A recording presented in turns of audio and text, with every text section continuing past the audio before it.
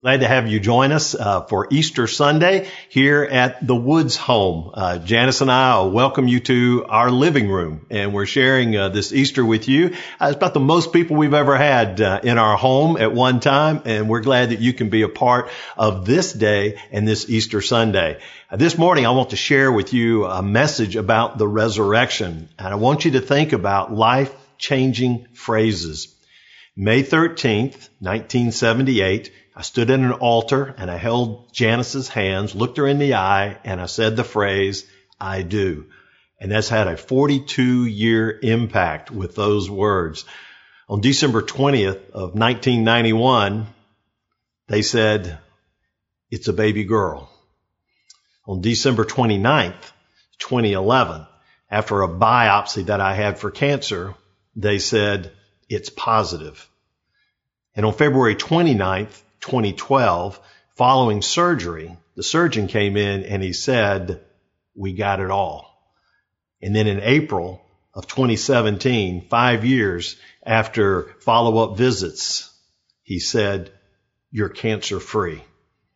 And then on April 3rd, 2020, there was the phrase, "Congratulations, you're a grandfather." We'll let that one sink in for a moment. But then also March of 2020, there was the phrase social isolation.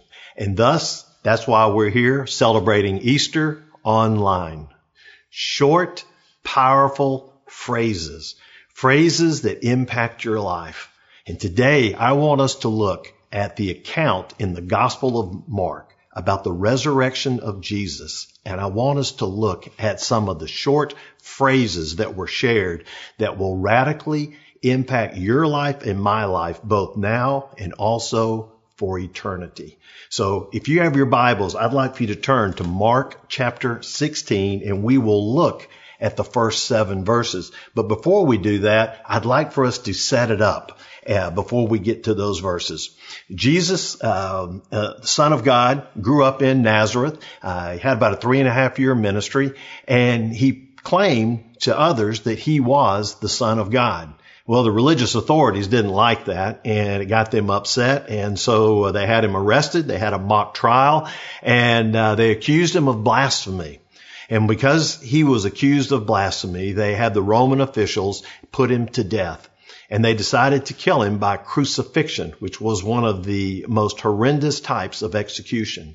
And so on a Friday, they nailed him to a cross from 9 in the morning until 3 in the afternoon. For 6 hours, he hung on the cross. And at 3 o'clock, he was pronounced dead. And there was a man by the name of Joseph of Arimathea who came by and asked the authorities if he could have the body of Jesus to bury him. And so he took the body down, and he only just had a few hours to be able to prepare the body and to have him buried, because the Sabbath was going to begin at 6 p.m. and there was no work after the Sabbath. So for those few hours, he and friends prepared the body of Jesus to be buried. Part of that preparation was you would take linen cloths about a foot long and wrap them around the body. But as you wrapped it, you put some spices and some gummy resin surfaces to place on him, and it's kind of like a glue. And so as you're wrapping the body, it's holding and it's gluing. And he took all the way from the neck down, and then also did some areas on the head. And as they prepared the body, they then took it and they placed it into a tomb. Now, the tomb was a cave that was hewn out of some rocks. And as you went into this cave, there would be a shelf to where you would place a body. And so they took the body of Jesus, placed it there in the tomb, and then they rolled a rock in front of it. The rock was a large disc of a rock that was rolled in front. And there was some grooves right in front of the tomb so that you could roll it and it would stay, and then you could roll it the other way to be able to get into the tomb. The rock was so large that it took several men to be able to move it. So that's where you have it. But now the disciples and all the other followers of Jesus, their world has been turned upside down. These people believed that Jesus was the Son of God. They believed that he was the Messiah, and yet now he has died. And so as they are trying to deal with all of this, we pick up the story found in the 16th chapter, first verse, of people wanting to come and to anoint the body on Sunday. So follow with me, 16 verse 1. He says, when the Sabbath was past, Mary Magdalene and Mary the mother of James and Salome brought spices so that they might go and anoint him. Now, these three women are the same three women in earlier chapter that were there at the burial. They saw exactly where they placed Jesus. Most likely what happened, because of the haste of preparing the body, they were not able to anoint it and really provide the honor to the body that they desired. So what they did is they waited till Sabbath ended on 6 p.m. that Saturday night, and they bought whatever they needed of the preservatives, stayed up that night, got everything prepared, and got up early Sunday morning to make their way to the tomb so that they could honor the body of Jesus and to anoint it. Verse 2, and very early on the first day of the week, when the sun had risen, they went to the tomb. So they waited, got up early that morning, and as they were coming to the tomb, the sun started to rise. Verse 3, and they were saying to one another, who will roll away the stone for us from the entrance of the tomb? Well, now as they're getting closer to the tomb, they realize, how are we going to get in? How are we going to move this big rock? And so as they're asking that question, it gets answered for them in verse 4. And it says, in looking up, they saw that the stone had been rolled back and it was very large. So as they come to the tomb, they see that the stone has already been rolled away. And so their natural inclination is to take a look in. And this is where we pick it up on the 5th verse. And they said, and entering the tomb, they saw a young man sitting on the right side, dressed in a white robe, and they were alarmed. And this man sitting in the white robes is identified as an angel in the other accounts. And he said to them, do not be alarmed. You seek Jesus of Nazareth, who was crucified. He has risen. He is not here. See the place where they laid him. But go, tell his disciples and Peter that he is going before you to Galilee, and there you will see him just as he told you. Now, I like as they got there that when they see this angel who's sitting in there, I love the first words that he says. He says, you're seeking Jesus of Nazareth who was crucified. It's like he's wanting to make sure, are you at the right tomb? He says, you're seeking Jesus. Well, yeah, there's a number of people named Jesus from Nazareth. Well, that kind of narrows it down. Who was crucified? Well, that pretty well puts it right in that spot where there's just one person. And he's telling them, this is the tomb. This is where Jesus has been. And then he gives them the first of the 5 phrases. The first phrase is this: he is risen. So when he says he is risen, he is saying that Jesus is alive, death has been defeated, that the curse of sin has been conquered. You see, our sin creates this gulf between us and God. We have a holy God and we have sinful man. And because of our sin, it separates us from God.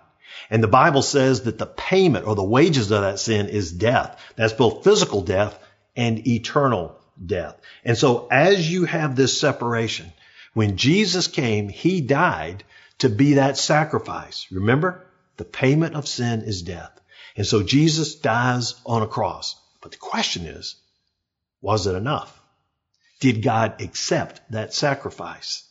Well, as soon as the angel said, he is risen, that was the stamp of approval that God had approved that sacrifice, because he took Jesus and he raised him from the dead, showing that his sacrifice had been accepted and that death and sin had been conquered. And so Jesus has now provided this bridge between us and God.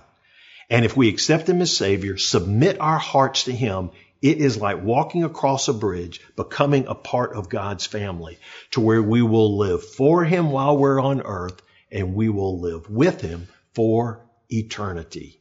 He is risen. Listen, Christianity stands or falls on the resurrection. Because if Jesus had not risen from the dead, then we would still be lost in our sins and we would be doomed for eternity. In fact, if Jesus had not risen from the dead, I don't believe we would have ever heard about him. Because the only way that we heard about Jesus is that when his disciples went out and shared the good news about him being risen from the dead. And if he had not been risen from the dead, there's no way these scared disciples would go and share this lie and propagate this untruth and go to their martyr's death, trusting that he had risen from the dead. If it hadn't happened, they'd have never done that. So when you see he is risen, it means that Jesus is the Son of God. He has died for our sins, and he can provide us life for eternity. Well, when he said he is risen, he's not here, then the second phrase he said is come and see. Come and see where they've laid him. Bottom line, the angel is saying, I want you to verify what I am saying to you. And so he says, come see where they laid. Well, when they walked in, what did they see? Well, in the book of John, it also gives an account of the resurrection, and it gives an account of them, of John and Peter running to the tomb. And when they run to the tomb, it says they saw the grave clothes lying there. Now, that phrase meant that those grave clothes, when it says they were lying there, it was as if they were sitting here and that the body that was wrapped up in it just passed through them, and that the clothes were still there. And then there was what they called the napkin part that was wrapped around the head was over in a corner, and it was folded. There was no disarray. There was no big fight like someone had come in and tried to steal a body. In fact, it would have been impossible, because you take that body being wrapped as it was with all that resin and glue-like substance. That means someone would have had to completely unwrap a body, take that body out, and then somehow get those linens to wrap back around to where it looked like a body had been there. It's impossible. And in fact, in John's account, it says that when John saw the grave clothes, he believed immediately. That was it for him. That nailed it for him. It verified for him that truly Jesus had risen from the dead. And so when he says, come and see, the angel is asking them to come, and he wants to verify that Jesus truly is raised from the dead. And in fact, the resurrection is a historical fact. For years, people have tried to discount it, and all the research that's been done, the answer has always come back that this is an historical fact, that Jesus Christ rose from the dead. The tomb is empty. There is no dead body. The grave clothes where they are. In the changed lives of the disciples, he has risen. So that's why we have come and see. And so I would give you that same challenge. Come and see. I encourage you, read about Jesus, read about his life, read about his teachings, read about his claims, study the resurrection, and see what you come up with. And I believe if you do this, that you will also agree, hey, he really is the Son of God, and he really did raise from the dead. All right. The third phrase that he gave is he says, go and tell. Go and tell. Now, I love the fact that he said, come and see. And as soon as he said, come and see, he then came back and he said, go and tell. Man, got to get out there and get after it. Go tell people. This is good news.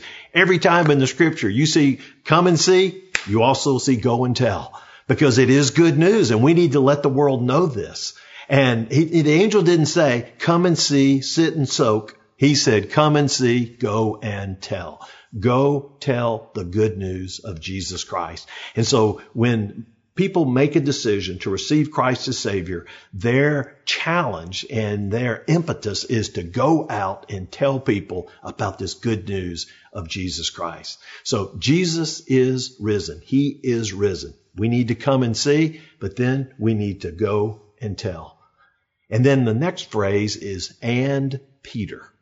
And Peter. This is such a unique thing that the angel said. The angel told them, he says, go tell the disciples and Peter. So now why did he call out Peter? I mean, Peter was one of the disciples. Why didn't you say go tell the disciples? Well, the reason he said Peter is that Peter, he really messed up. On the night of Jesus' arrest, most of the disciples, they just ran. They scattered for the hills. And Peter, he stuck around and he kind of followed in the shadows to see what was going to happen to Jesus. And he sat around by a fire by some of the servants, and he was just sort of biding his time, seeing what was going to happen. And one of the servant girls looked at him and they said, I think I've seen you before. aren't you one of those men that are with the Galilean? That's what they would call him because Jesus was from Galilee. And Peter said, nah, that's not me. And then she saw him a little bit later on, and there were a bunch of people standing around. She says, I'm pretty certain that you are one of his followers. And he got a little bit louder this time and said, no, not at all. And then all of a sudden the bystanders, they began to talk among themselves. And they said, I'm almost positive that you're one of his followers. And then he really got loud. And he says, no, there is no way. I don't even know the man. And he did oaths and he did curses against Jesus. And as soon as he finished, one of the Gospels says that as Jesus was being taken from one area to another, his eyes met Peter's eyes right after that third denial. And he just went out and he wept. Now, there's nobody that felt lower than Peter. And as he had to suffer through that Friday night and Saturday and early Sunday, he's thinking there's absolutely no hope for him. But amazingly, the angel, these three women, says, you need to go tell. And who you need to tell is you need to tell all the disciples, and you need to tell and Peter. What a great phrase on there. And Peter. For Peter, he was going to let this sin paralyze him, and to think that there's no way that God could ever forgive him, and that there's no way that God could ever use him. And there's some of you that are watching this service right now, and you can relate to Peter. Because as you're looking at your own life, you said, it has just been a mess. And maybe you've made some bad decisions. You've had some bad breaks. Everything's sort of compounding, and you feel hopeless for both now, and you really don't even see a future for you. And there's some others of you that are watching this same broadcast. And as you're watching this, you know that there's some things you've either done in the past or you're doing now that are causing hurt and pain and straining some relationships. And out of this hurt, out of this disappointment, you are thinking that there's no way you could ever be forgiven. There's no way you could ever get a second start.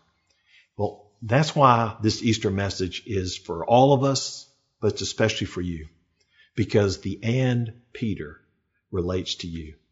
And that means that no matter what you've done, our God is gracious enough to reach down his hand, and he can bring you to him to enter into a relationship with him. And he can also bring you back to him if you've already had a relationship, but maybe you've just kind of moved off to the side. And he can bring you back to where there's that close walk that you can have with him.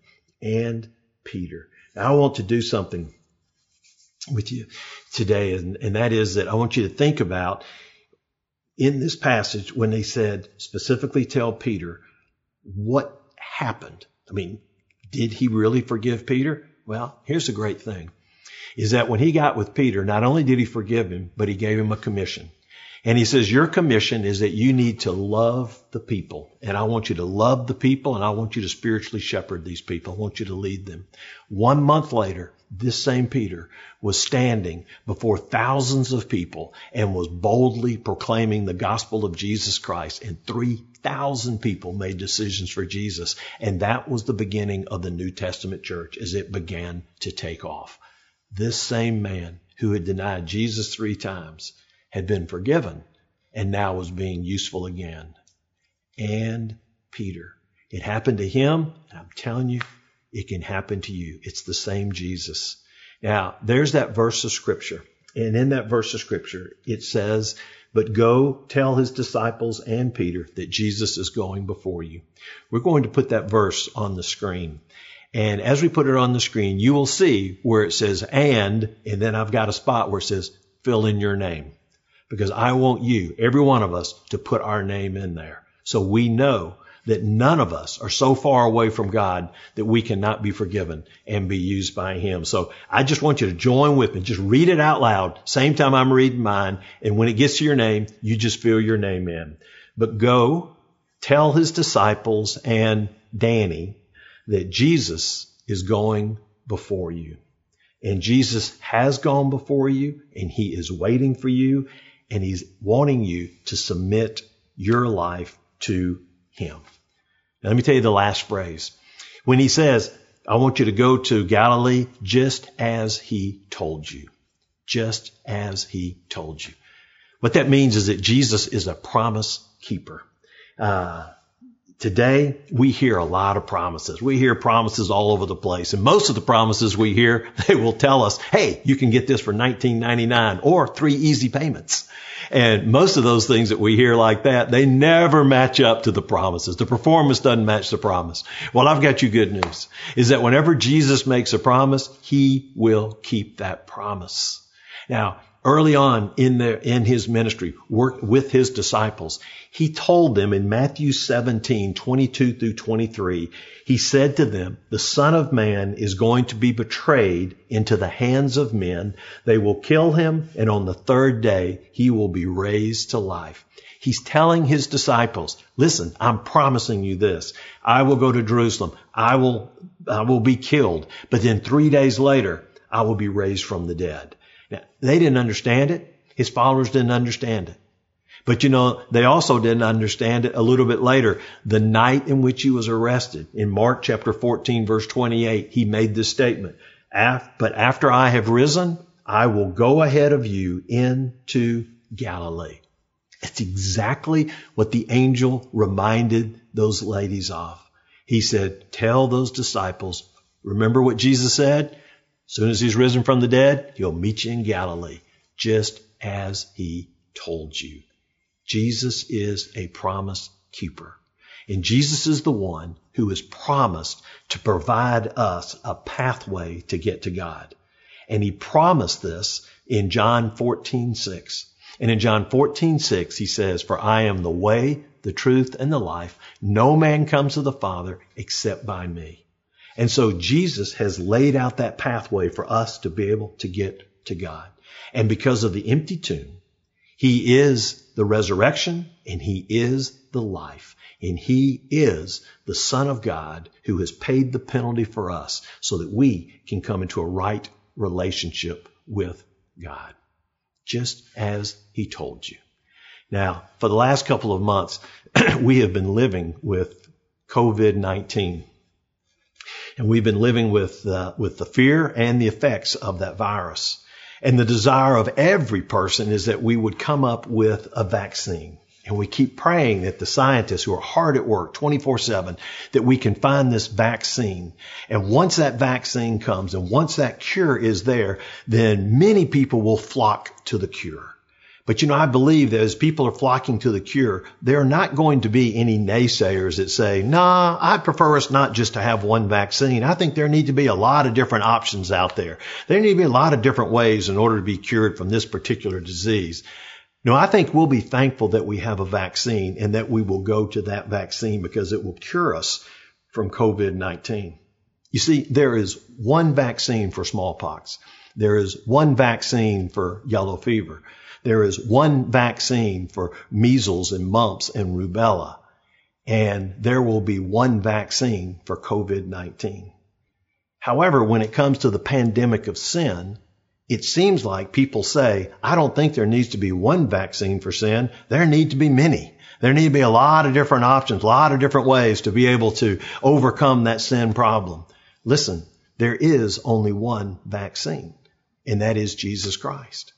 And the reason there's only one vaccine is because he is the only person who has met the demands and the requirements of a holy God. And because of that, we can have eternal life with God because Jesus has already paid our penalty. He has already provided us the vaccine for sin. And my hope is that you would receive that and receive that today. You see, there are life-changing phrases. He is risen. Jesus has paid the penalty for our sins. Come and see.